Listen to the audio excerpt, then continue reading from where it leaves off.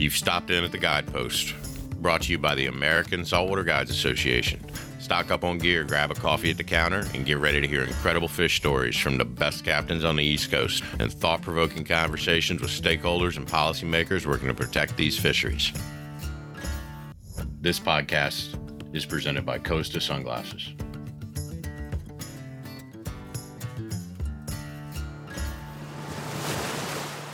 All right, everyone, welcome to season 2 of the Guidepost. Tony over here, and I have 2 special guests.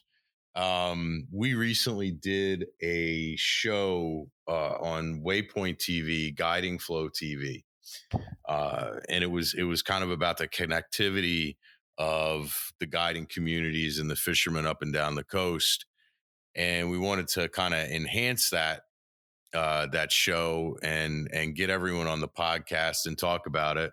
So we're going to have everyone introduce themselves. We got Captain Benny Blanco, Captain Brandon Sear. How is everyone doing today? Doing good. Thank you for having us, Tony. I appreciate it. I guess I'll start out. I'm Benny, and I'm a fishing guide in the Everglades in South Florida. I also host Guiding Flow TV. And Guiding Flow, the premise behind the TV show is to highlight, water and fisheries issues all around the state of Florida. And that's predominantly what I do. I do that 300 plus days a year, whether I'm guiding or I'm doing something for the show. And it seems like I literally never stop. And but I'm happy to be here. Now, Brandon, how'd you get connected with this motley crew? So I've been a fishing guide down in the Keys most of my life, and that led into meeting the boys at Costa. And I also met Benny and did a show with him a few years back. I got to show him around my neck of the woods down here in Key West, because although there's only about 85 miles that separates my fishery from Benny's, it feels like a world away from each other. And both of them are very unique. We're fishing the same fish in a migration, so we have a lot more in common, even though we don't see each other on a normal daily basis. So he had this really cool idea, along with Joe at Costa, to swing me up and us try to figure out where our tarpon went after they leave here. So here's the $1 million question. For people who haven't seen the episode, we got Benny and Brandon to come up and fish with Joe in Baston Harbor, and watch our beloved striped bass eat some menhaden and take some flies. I got to know what y'all thought of that. Because you're two tarpon guides, you're pushing flat boats around. It's a totally different fishery, and the next thing you know, you're sitting there and, the epicenter of the striped bass world, completely different fishery, completely different experience. Like, what did y'all think of that? It was awesome, man. I mean, I'm sure Brandon will say the same thing. What we do is so supremely technical that it can wear on you. And, we did this show at the end of a season. So we were over tarpon at that point. When you get to the end of a tarpon season, you don't want to see a tarpon, honestly. You want to do anything else. And striper fishing couldn't be more opposite from tarpon fishing. And it was pretty awesome. It was very cool to be doing it in people's backyards with these big rocks and this beautiful blue water and like these big bait balls, and the striper are super aggressive. It was awesome. It was a lot of fun. They're not smart, right? I mean, let's be, every once in a while you'll see one like refuse a fly or something like that, or maybe one will kind of get under your skin. They're terrible at hitting topwater. I mean, that'll drive you insane watching your fly like cartwheel out of the water, and you wonder how they even eat, because they just keep missing it, and you're like, my God. And rather than like hunting that single fish that's going to eat in a school, you have like this school of ravenous fish that are in a feeding frenzy. And it's kind of a little crazy, right? When you see it. Was that the first time that you'd seen anything like that with stripers? Not for me. I think it was Brandon's first time. What'd you think of that, man? It's a little wild, right? It was super, super wild. And, one of my favorite things about the entire experience was the scenery. I'm a big scenery guy. And I've grown up on a 2x4 mile island my entire life. And, I'm used to seeing some of the most pristine water that, the United States has to offer. And when we go up there, were one spot. We were literally smack in the middle of Boston Harbor, behind our background, some of the tallest buildings I've ever seen in my life. Dirty water, that to me looked like nothing could ever possibly live in. And boats are just running over these schools of pogies constantly, and the striper didn't care at all. They're coming up back behind the boat. And to me, that was just so cool that, in the middle of all this chaos, these fish were still just doing their thing. And, but then there was also the opposite side of it. We were over at like the bluffs and, you're on the side of these, like Benny was saying about the houses and these cliffs. It was just absolutely gorgeous, clear water. It's just a really cool fishery. And just everywhere I kept going around, I just kept thinking about the history of that area. And it was just really cool to be a part of that. Yeah, I'll tell you, striped bass are crazy fish. They're just such opportunists, and they're kind of jack of all trades. And I think when you look at a lot of the fish that y'all pursue, like a permit or a bonefish or a tarpon, we can literally find striped bass anywhere. You can find them like Joe had them. They could be. I was fishing in Long Island a couple of years ago before COVID, and we were actually pitching the fly. We were on a boat and pitching the fly up on land on the beach, and then slow stripping it when the wave would curl and it would pull the fly back out in the wash, and you'd see a striper come into the wash and eat it. We fish in the marsh here, like sod banks, with rosio cane, everywhere, frag, whatever you want to call it. And we could catch a speckled trout on one cast or a red drum and then run into a school of stripers, catch flounder, whatever. It's a wild fish. And I'm really happy that y'all got to experience it. It's what we love. Not that a tarpon or a bonefish or permit is bad, but I really think the interesting thing, and the conversation started months ago with Joe and Benny, is menhaden, pogie, bunker, whatever you want to call them, are so important to striped bass. And I had an opportunity to really get to know Aaron Adams at BTT, and find out from him how critical tarpon, menhaden are to tarpon. So could y'all, because I think most of our listeners are probably centered in the Northeast and the Mid-Atlantic, and they might not understand the connection. It's Absolutely. real simple for us. One adult menhaden equals about 1,000 bay anchovies for nutrition, and a striper needs to be about 28, 30 inches to be able to take down a full adult bunker. Even the juvenile stripers, though, the peanuts, the little 3-4 inch bunkers, really important to them too. And then talk to Aaron, find out how critical they are to tarpon. And Benny and Brandon, how pivotal are menhaden to your tarpon season? How pivotal are they to the tarpon's life cycle? So that's the big picture bombshell, honestly. And that's why I wanted to do the show. I wanted to do a show with you guys in general, because I'm a fan of what you're doing. I love to see communities that are engaged and educating themselves and fighting and standing up.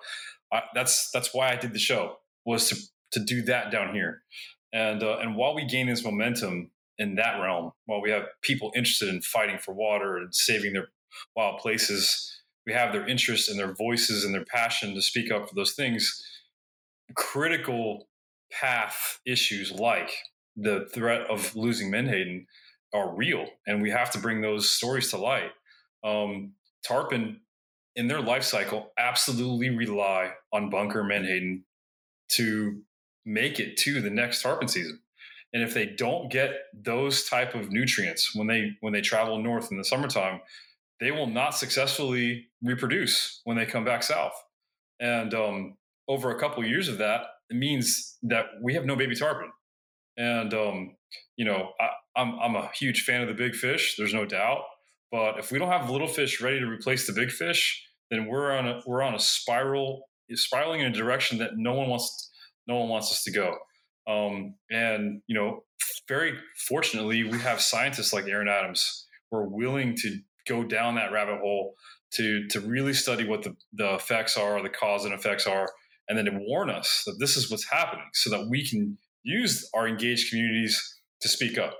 And so I saw this as an opportunity, Tony. I know I spoke with you for 5 minutes and I was already in love with you, because, you're like me. You just won't take no for an answer. And, if we can educate, if we can educate the people who care for these species, for these places on big issues like this, and we can connect the communities that are engaged already, then we can make a serious impact in places like DC or in our state capitals where decisions for legislation are happening.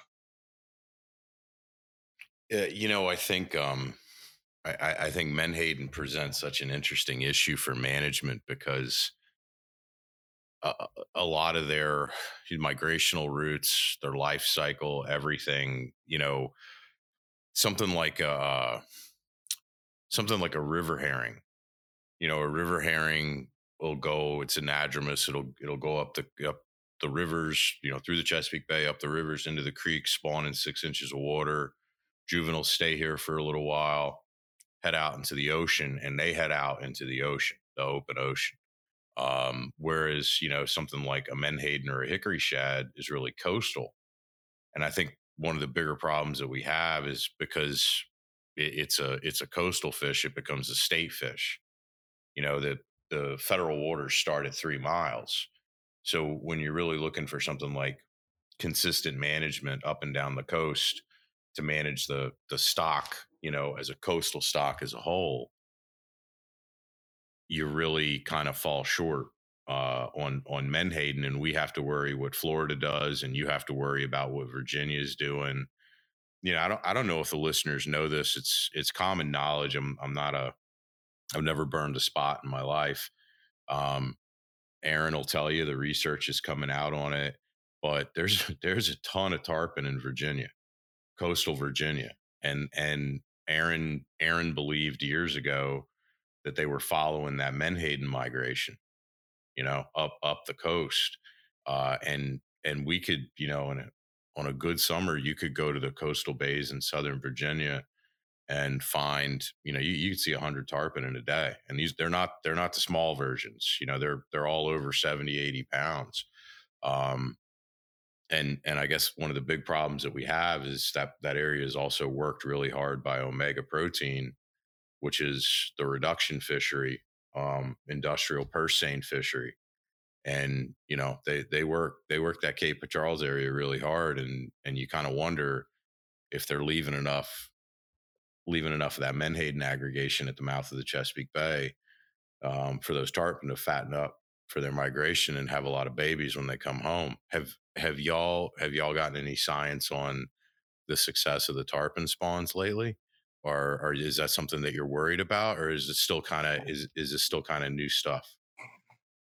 I mean, I think that Benny might correct me here, but there's really not a whole lot known about the tarpon spawning, as far as I know. I mean, I've seen the big, the giant schools coming in from offshore, in May and June, coming in at Mach 5, but I don't really know much. I don't think anybody really knows a whole lot about their spawning and where they're doing it at.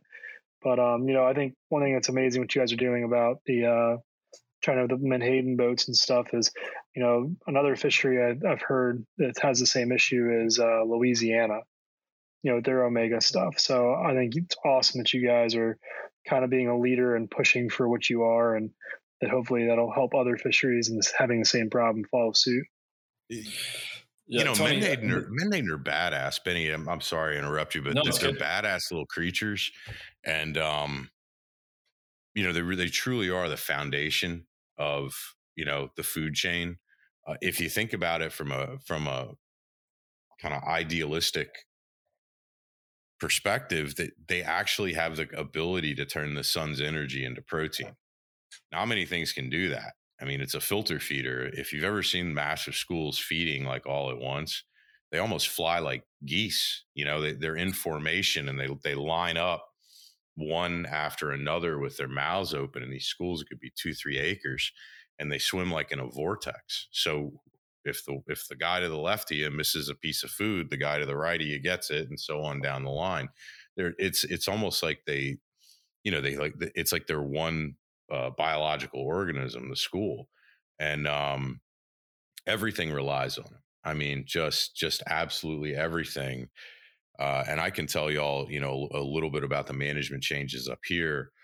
But I think the big picture is, and here's the problem. You have the aquaculture industry. There was an executive order with the previous administration to ramp up our seafood production. And you have these aquaculture leases that are popping up. You got one in the Gulf Coast that's popping up for Almaco Jack that Aaron's spitting mad over because it's in a tarpon migration. We have a steelhead farm that they're looking at off Shinnecock, Long Island, a Pacific steelhead, because that's always a good idea to, just grow invasive non-native species in a net right off a shoreline. So they got to feed them something. And generally speaking, it's those pellets that they make from menhaden. And, it's challenging, man, because everyone wants them. They use them for the omega-3 pills. They use them for everything. I mean, from makeup to dog food to aquaculture food to chicken feed. They're incredibly high in protein, and there comes a point in time when you have to ask what the resource needs, And Benny would, I can see you over there. I know you want to add something to that, so I'll shut up because y'all are the guests. No, I'm here to be educated as well, but I can tell you that down here there's zero knowledge of what menhaden means to any of our sport fish. And so we have to start at a very low curriculum level where you guys already understand that. You guys have seen bunker your entire lives. You rely on the bunker every year. Down here, there's very little talk about bunker and menhaden. And so that's why we want to do the show. And now that I've spent time with Aaron and understood how important menhaden is to tarpon, to cobia, to redfish, the more of those individual communities that we educate and get engaged in this fight, the more real a possibility it is for us to shut down things like you just mentioned. And that's why those things exist now, is because there's never been a voice of opposition. No one's ever stood up. And so now that I know how important it is to tarpon or redfish or cobia, I mean, at every opportunity I'm going to speak up. And I think that's what I would want anybody who listens to this to take away, that no one is going to change this unless we do. It's very much like our water issues down here, very much like our wild places protection issues down here. If we don't speak up for it, if we don't fight for it, it will go away, and it'll change drastically, and it will be so fast. And we have an opportunity now to continue to educate the people around us, to push them to speak up and to educate those around them. And that's the only way we're going to see any change here. And I'm so grateful, Tony, that I've met you and you've been able to connect the dots. You're like the only person in the world that's ever said that. So, well, I mean, we're still in the honeymoon phase. So, but I needed those dots to be connected, because when Aaron told me that, I was like, cool, we need to fight for it in Florida, but I didn't connect the dots for anything further north. And and you go north and you have people that are already engaged and educated. So like, this is a huge win if we can get everybody together. That's how I look at this. Brandon, I'm not super familiar with your fishery down in Key West, and Benny on one of the last podcasts really gave us a great insight into what he's fighting for with captains and why he did the TV show and the problems that are plaguing him there. But just being 85 miles south, I'm sure you have some of the same, but a few different problems. Like what, because you're a young captain. I know how well respected you are. I know how many fish you catch. I think we've been friends on social media for a while, and I'm looking at all the stuff that you're doing, and I'm like, wow, it's a fishy dude. But I know you've probably, even in your career, have seen some changes. So like, what's going on down in the Keys that our listeners should know about? Like, what are the challenges and the changes that you're seeing in the resource? I'm born and raised down here, and very fortunate to have grown up with a father as a fishing guide, and I've seen huge significant change, good and bad in some situations.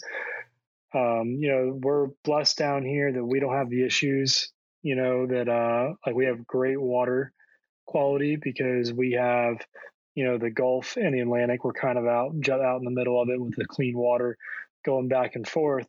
But we're all tied into the Everglades, because like a lot of our fish, like tarpon, winter in the Everglades and stuff like that. And so as our fish are migrating through, a lot of it relies on the same fish that are coming past us every tarpon season. The same fish that I'm, fishing in April is the same fish that Benny might have been they're going to keep going up the coast throughout the summer. But I've seen our bonefish population. We've been fortunate enough to see that explode. When I was a kid, we never saw bonefish. Brandon, I know that, Brandon. I just want you to know I respect you enough to where I wasn't going to say anything, because a couple of people have told me that. They're like, dude, man, you got to get that. Like, the bone fishing is just incredible for like fish under 5 pounds. 6 pounds it's come back. Nobody understands it. Get down there, and I'm like, I'm not saying a word, man, unless he brings it up. I'm not going to blow it. No, I mean it's becoming pretty well known. I mean it's just getting better and better. And I'm not 100% sure, but I know like one of the things I stopped doing was the BTT has been a huge part of. And then just for me connecting the dots personally, so I think could be 8 to 10 years ago, BTT helped talk through Cuba, and they stopped gill netting. And so I believe that all the larva kind of gets washed over to us from there. And so that's where it's kind of allowed our bonefish to start, which is a domino effect, because our bonefish should go and spawn here. And I've found several spawning aggregations here, before they go out. And what happens is once they spawn offshore here, our Gulf Stream is then carrying up that larva into the upper Keys, Islamorada, Biscayne Bay, and over into the Bahamas. So one little spot, like, Cuba's huge, but, that's been absolutely fantastic. Like when I was growing up, if we went out on an 8-hour trip and we saw 5 bonefish, that was a great day. And that's just seeing them, where now, on an average day, we can have anywhere between 20 to 30 shots plus on bonefish.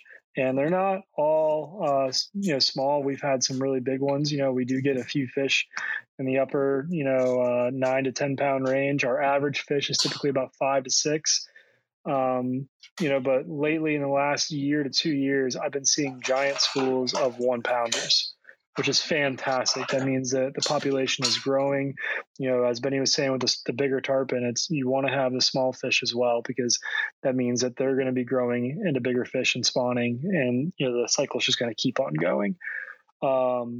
One thing that we've had a big problem with is permit. Our permit has significantly declined since I was growing up, but we've been able to, through the help with BTT's research and Lower Keys Guides Association, we were able to fight to help close off part of Western Dry Rocks, which is a crucial permit spawning site.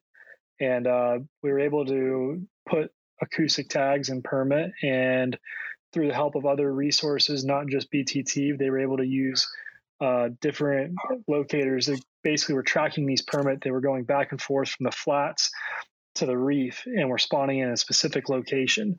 And what was happening is the offshore fishermen were going and hitting the spawn, and in these tornadoes of permit are trying to spawn, and there's just sharks everywhere.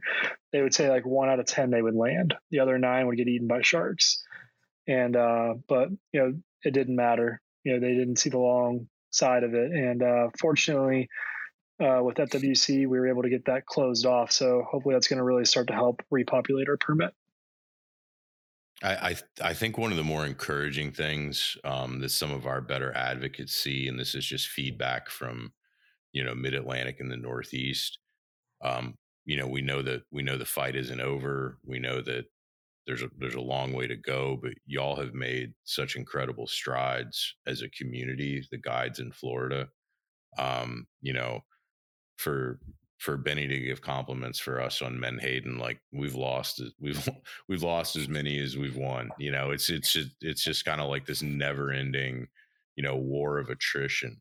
But to hear to hear things are coming back and better than you remember as a kid, I certainly don't want to. I watched the show. I love the smiles on y'all's faces and where Joe took you, and the sharks and when y'all were tuna fishing and all that kind of stuff. But I was, as a policy person, as a fisheries policy person, I was watching y'all land the stripers, and I was like, that's a 2015 year class. That's a 2011. Because we can age them pretty good. Up until they're about like 36, 40 inches, and their growth rates really slow down. But I mean, I hate to be like the old guy in the room. I see, Cody's on here, helping us out, and Joe's a lot younger than me. And, I can tell you in the late 90s and the early 2000s, if y'all had been there then, every fish you would have caught would have been over 20 pounds.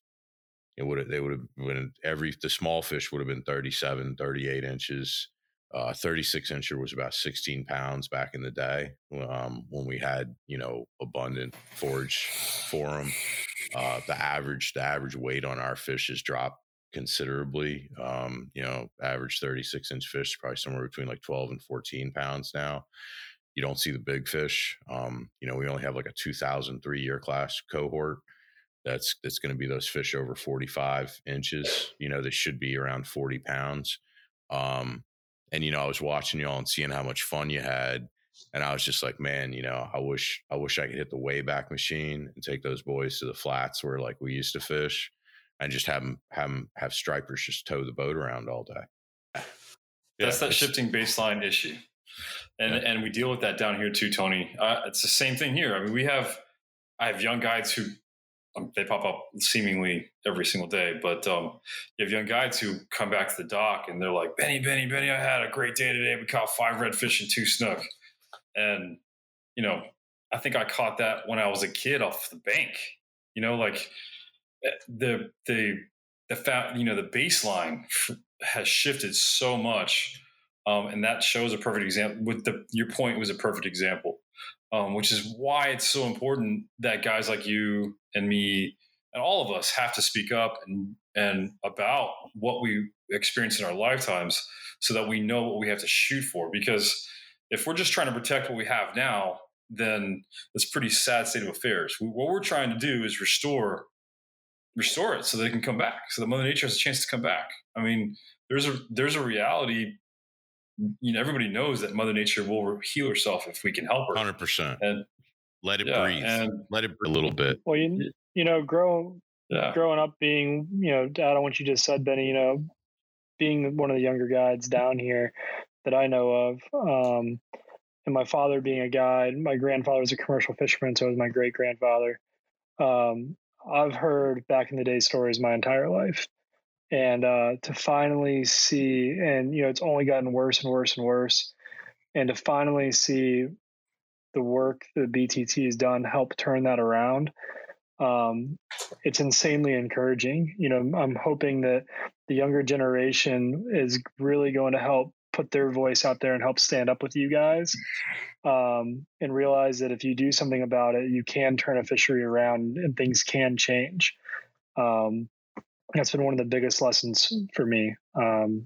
It's really, really cool that these things have a chance to bounce back if you give it to them.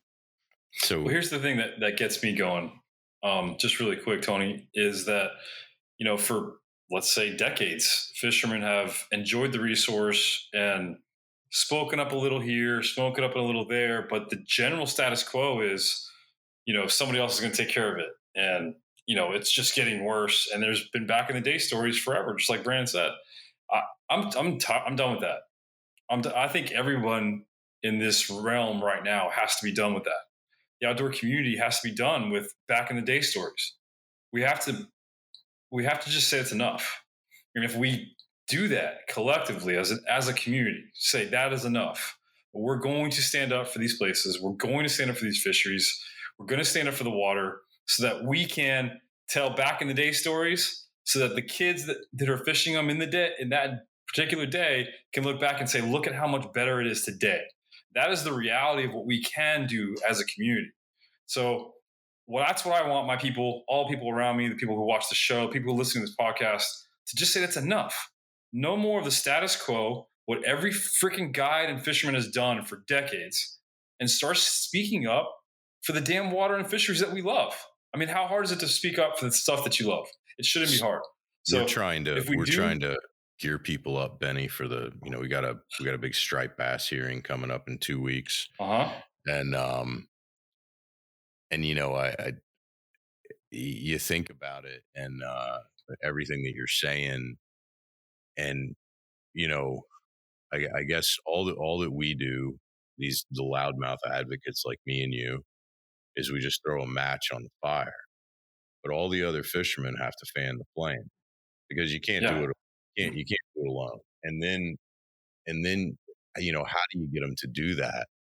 And the last podcast, I said, if you pay attention to what's going on, we're distilling all the information, just captains, BTT, Guides Association, we're putting this stuff out there. Just read it.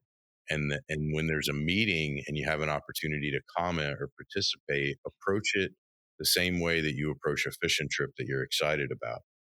Get pumped up like when you guys stepped on the plane, Brandon, to go on your first New England striper trip. I'm sure you were a little stoked.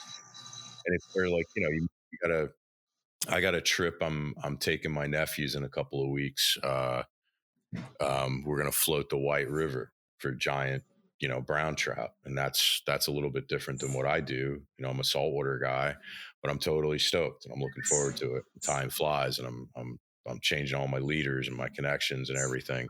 And if people just took an hour once a quarter when these meetings come up and approached it the same way they approach a fishing trip that they were excited about, I don't think we'd be in this mess.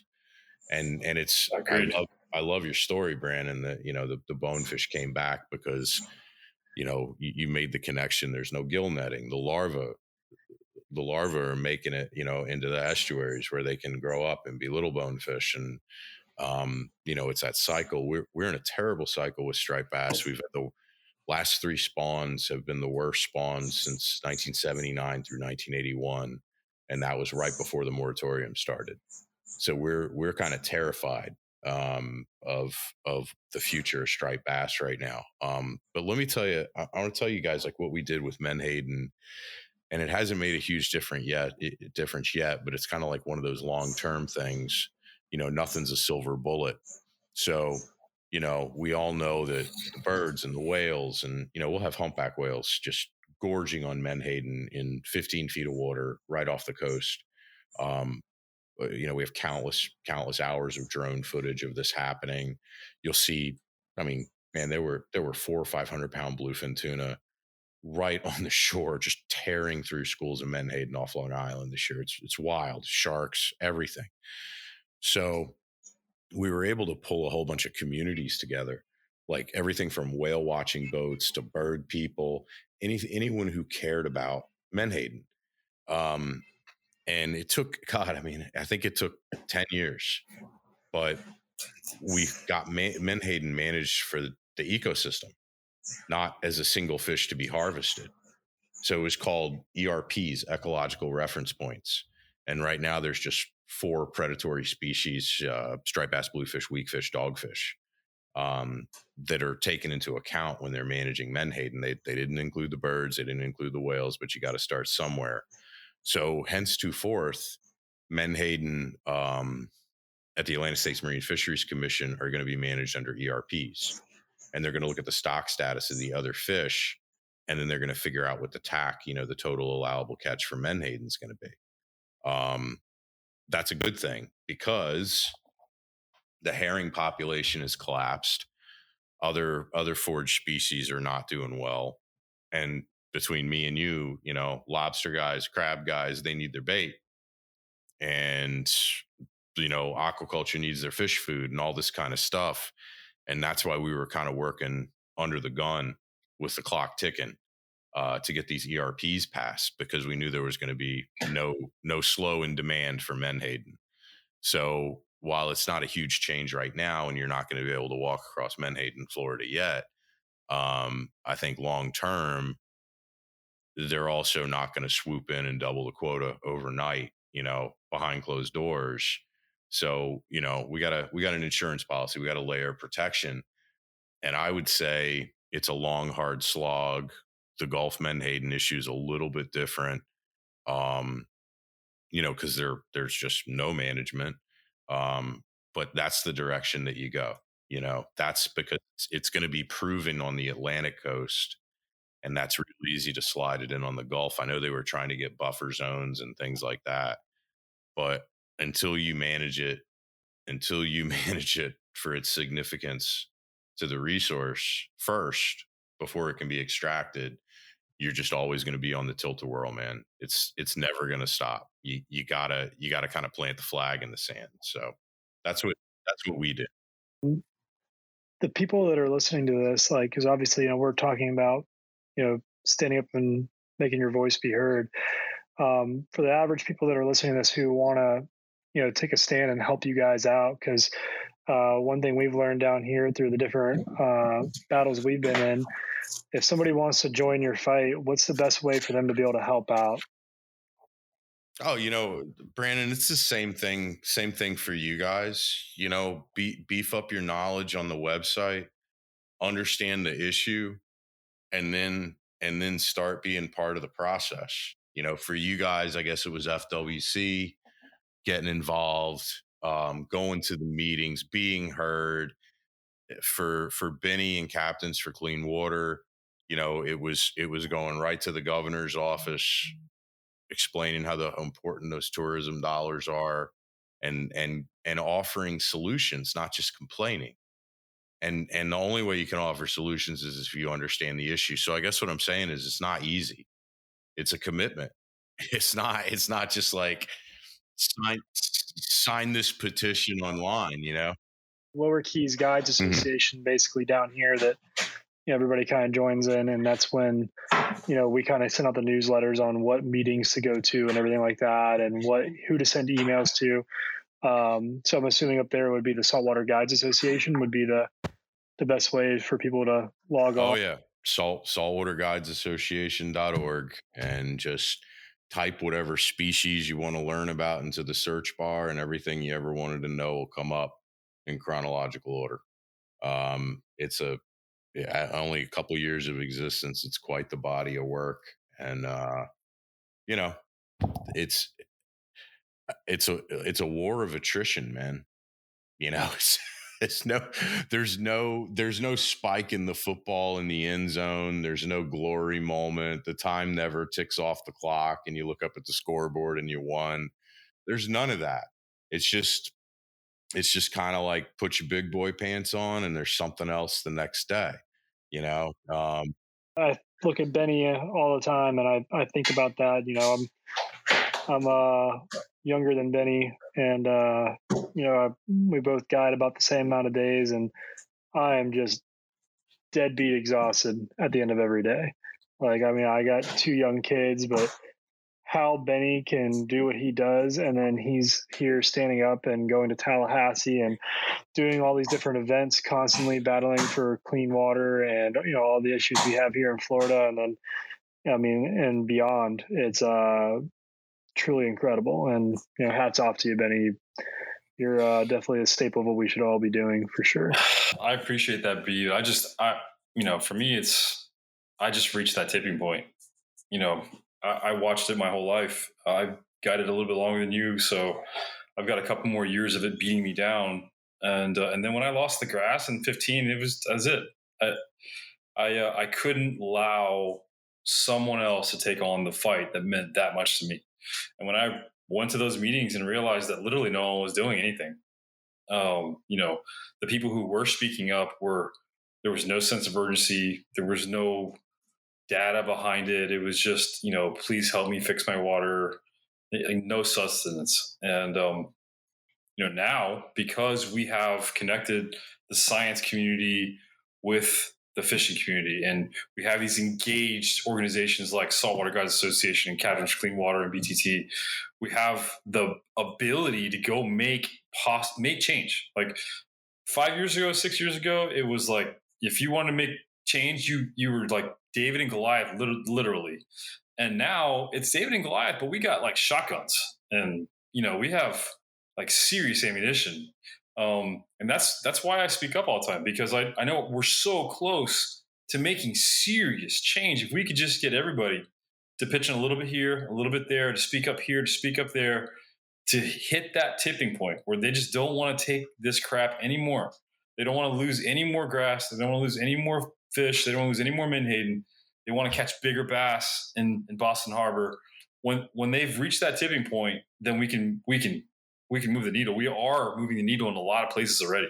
So for me, I reached that tipping point, and I've taste a little bit of success here and there. So like I know that if we just keep pushing, we're like right there. So for me, it's not about being tired or having time. It's like I just feel like that finish line is right there. When when that finish line is right there, I mean, you can't stop. So that's why I appreciate Tony's passion so much, because I don't have to go to Tony and say, "Hey, Tony, I need you to stand up." He's yelling the same language.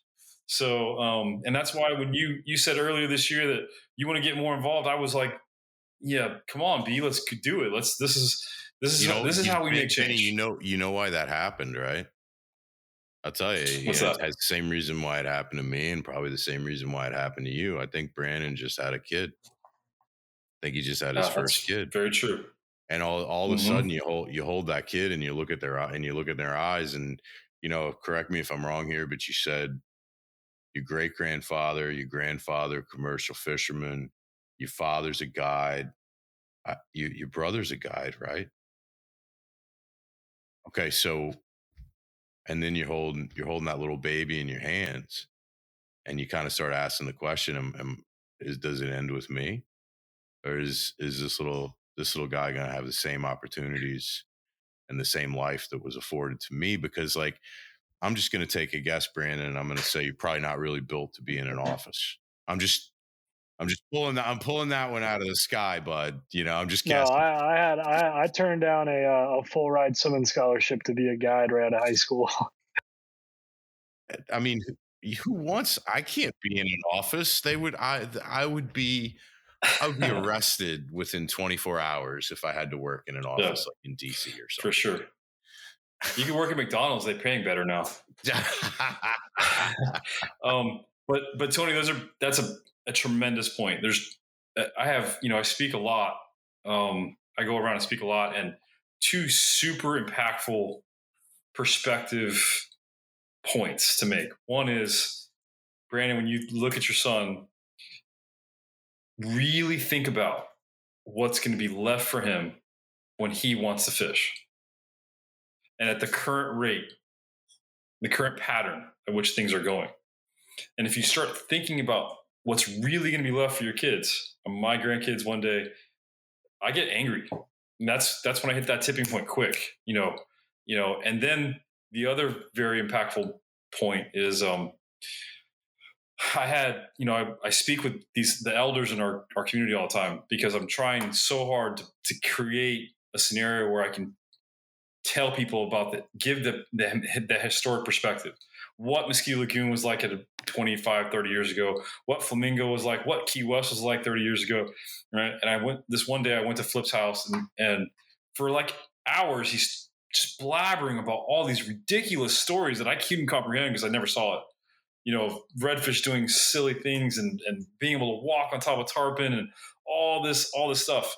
And then I stopped him for a second, and that was 30 years ago. And I asked him, Flip, if you had 30 years ago could go back knowing what you know today, how loud would you scream and how often would you scream? And for the first time in hours, he stopped talking. And all he did was cry. Because if he could go back, he said he would have never stopped yelling and never stopped screaming and not stopped knocking on doors. And that's how we have to treat it today. If we want to make change, if we want our grandkids to have something in the future, we have to look at what's happened over the last 30 years and completely expect that to happen in the next 30 if we don't make change today. And so if you need perspective on where we stand in history right now, or what point in history we stand right now, we are at that precipice of either having change for good or losing it forever. And so that's why I go back to that tipping point comment. I'm beyond that. I know that we have to speak up and do something now. And so, Tony, if you need my voice for those striper meetings, I will be there. That's how we have to look at this. And the same vice versa.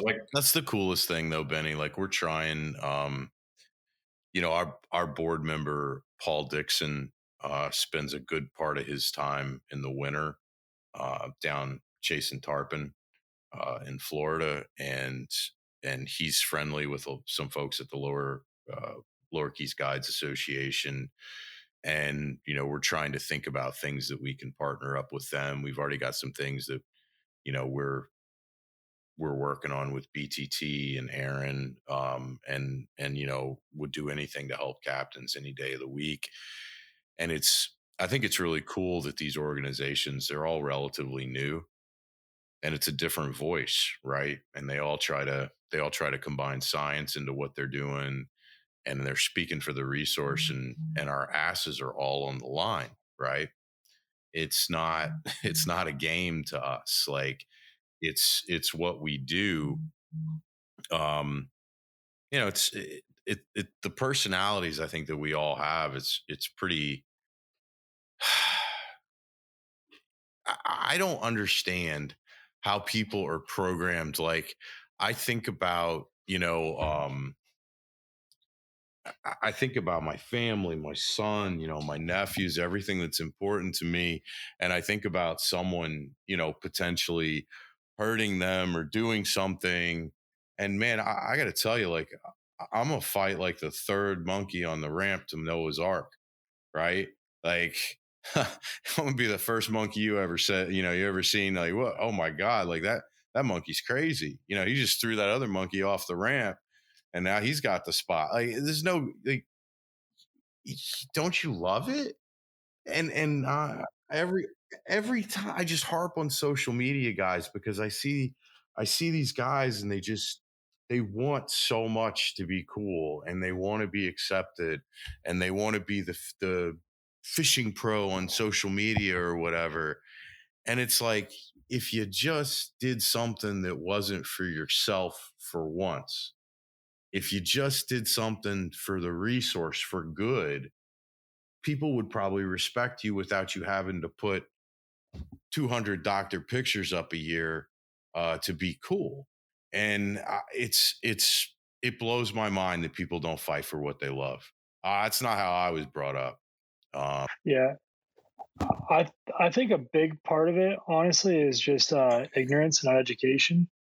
One thing that stuck with me throughout my life, when I was growing up, and my dad had all these giant photo albums, and in the photo albums were all these, marlin, giant yellowfin tunas, sharks, permit, tarpon, bonefish. Everything was hung up on, these big posts with nails, by the boats, taken with pictures. And I always asked him, like, Dad, how could you guys kill 6 tarpon in a day? Or how could you kill 5? You got 3 marlin hanging up in a sailfish. Like, well, I thought those are protected species. Like, how could you guys do that? And he always just would tell me, he's like, man, he's like, back then we didn't know. We thought it was an endless resource. He's like, nobody thought that this was hurting anything. And, he's like, if I could go back now, I would change it all. And so I think the work that you and Benny are doing it's huge. Benny's, you talk about the tipping point, and like, you guys are tipping it in the right direction just by what you're doing, and to keep pushing hard. You're taking the younger generation who's going to help you guys fight and carry on the legacy. Like my dad didn't have that. Before him, it was all about killing the fish. If you didn't kill the fish that you caught that day, then you didn't get booked for charters. Nobody thought about the resource. So, I really, truly do believe that you guys are leaders in a change for good, and I think it's going to make a huge difference for my kids. and I hope that I can do the same and I can help, teach them in the conservation. And I mean, even from when I was not even little, 10 years ago, people used to drag tarpon up by the gills onto the bow of boats. Now we don't take them out of the water ever. I can't tell you how many fish that I don't let people take fish pictures with because the water's too hot and I want to let the fish go. And, 6 years ago, that would have never happened down here. So I do think that through the work that you guys are doing and other organizations, you guys are educating the masses, which is really, really helpful. And I think it's going to help bring our fisheries back to what they should be. But you're absolutely right. You got to stand up, fight, and don't give up. Hey, Brandon, I got a question. I got a question for both of you characters. All right. The magic of TV. We shoot some video, certainly not the extent that Benny does, but there's some funny stuff that happens. And I'll throw myself under the bus, right? So we did that movie Hardlined, like last year, and the guys totally professional. The guys who are doing the Fly Fishing Film Tour movie, and I had just one or two drinks at a Mexican restaurant the night before. We had a gale warning. I did not think we were going out. I had to move my car. I had to move my truck in the parking lot because it was getting like salt spray on it 100 yards from the beach because the waves were just, towering waves, like beach erosion. I'm like, there's no way we're going out. So I had a couple of drinks and then they wake me up and they're like, we're going. And Paul, I was going out with Dixon and Paul's like, yeah, it's only blowing 25. I'm like, oh man. The camera guy looks at me. He's like, I get seasick. Is it going to be bad today? I was like, dude, you're not going to be happy. So they film me. I'm walking down the dock. I'm a little discombobulated. And the first take, I tripped on a cleat and I almost went ass over tea kettle into the harbor at Montauk. And I just kind of looked at him. I'm like, man, I hope y'all got a delete button on that thing because I don't want that to ever see the light of day. And let's do that one again. So the magic of movie making. Nobody ever knows that I was a little hungover, tripped over a cleat while I was looking at a 36-foot Invincible in the harbor, and man, the water was just like right there. So, is there any funny stuff from filming from you guys that we won't see, but a story you'd like to share? Yeah, I want to go ahead and start off. I think my first thing would be our camera boat putting all of their lunch when we were filming down in Biscayne Bay, putting all of their lunch in. We're getting a middle finger here. Our camera boat putting all of their gas station lunch into the live well, which then filled up with water halfway through the day, and some soggy sandwiches while we were all chowing down on our food. Speaking of food, when we went up there, and I'm so grateful that Joe, Gugino, and Costa, sent us to Boston. That was the trip of the year for me.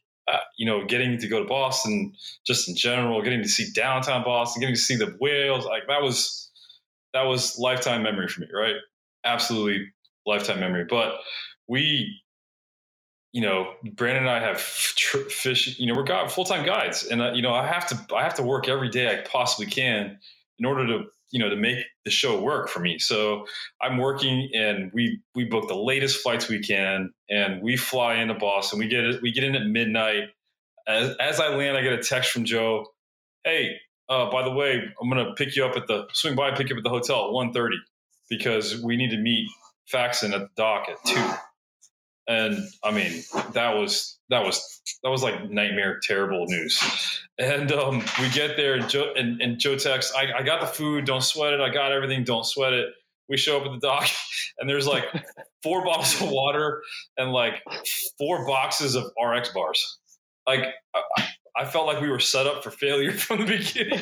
So Brandon's on like the middle of the day. Brandon's on like RX bar number 9, and I stopped after 2 because I couldn't stomach one ever again. And I'm literally drinking water. That's a blooper. Like that's the blooper reel that I'll forever taste as I think about it. He hands me this bottle of water, this box water at the dock, and like we literally, I got, just like Benny said, we got off the boat. I got off my charter at 4:30. Had to be at the airport by 5. So like raced over, flew there, like hadn't eaten anything, get there and chug this bottle of water because I'm just so dehydrated. And like Joe hands us each like a bag of like for food and drinks. I like open up this bag and all that's in there is RX bars. And I was like, Joe, is there any extra water? You get another bottle of water here in the boat? And he's like, no, you got your water right there. I had already checked it. And Benny was like 3/4 of the way through his. We both look at each other. We're like, oh my God. We're like, is there a hose? Like, yeah. It was like 1:30 in the morning. I'm like, so how long are we going to be out? They're like, oh, we'll be back at like, 6 tonight, something like that. Felt like we were like on a, we were rationing out ourselves on a forever trip. It was brutal. Totally. We almost got. I have not eaten RX bar since that day. I'll tell you what, we got to convince Joe to do another one of these things next year. Look at y'all's schedule and get you up, and just time everything right and crush it. I would love to be able to time it around one of these, the meetings that you're talking about. I think it would be really cool to be able to help you be able to come up there and help you guys voice. Yeah, that big one where the rubber meets the road would be probably a May deal or an October deal, which would both be pretty cool times to fish before and after the meeting as well. I think we got a lot of stuff ahead, thanks to Costa and thanks to Joe, and I think there's going to be a crazy amount of opportunities. And guys, we just got to stop. We got to keep looking at what connects us, right? Because it's more than Menhaden, right? The ocean is just like one living, breathing organism. It really is, especially with your tarpon coming up here now to Virginia. It's pretty wild to think that those fish that Brandon is catching, and then they move up to Benny, and then there's some strange cohort that just decides to park in Virginia for a couple of months. It's really kind of fascinating, and I think ultimately over the next couple of years, it's just going to bring our communities closer and closer together. And maybe it's a tarpon, maybe it's a Menhaden, maybe it's something different, but we got to keep finding those things that connect us, because we are one community. Even though there are different groups and all that kind of stuff, we're all fighting for the same thing. So I think it's really cool that Benny is so open with the topics on his show, and I think it's cool that he's pulling the younger generation in with you, Brandon. And there's something here, right? There's something here, and I believe we can make a difference. So I think you two guys are pretty awesome. I want to thank you so much for taking time late at night to entertain our audience. And you're welcome on here anytime. And we're going to stay in touch. We're going to figure these things that connect us out. And we're never going to give up. And I think that's the message. We're going to make a difference.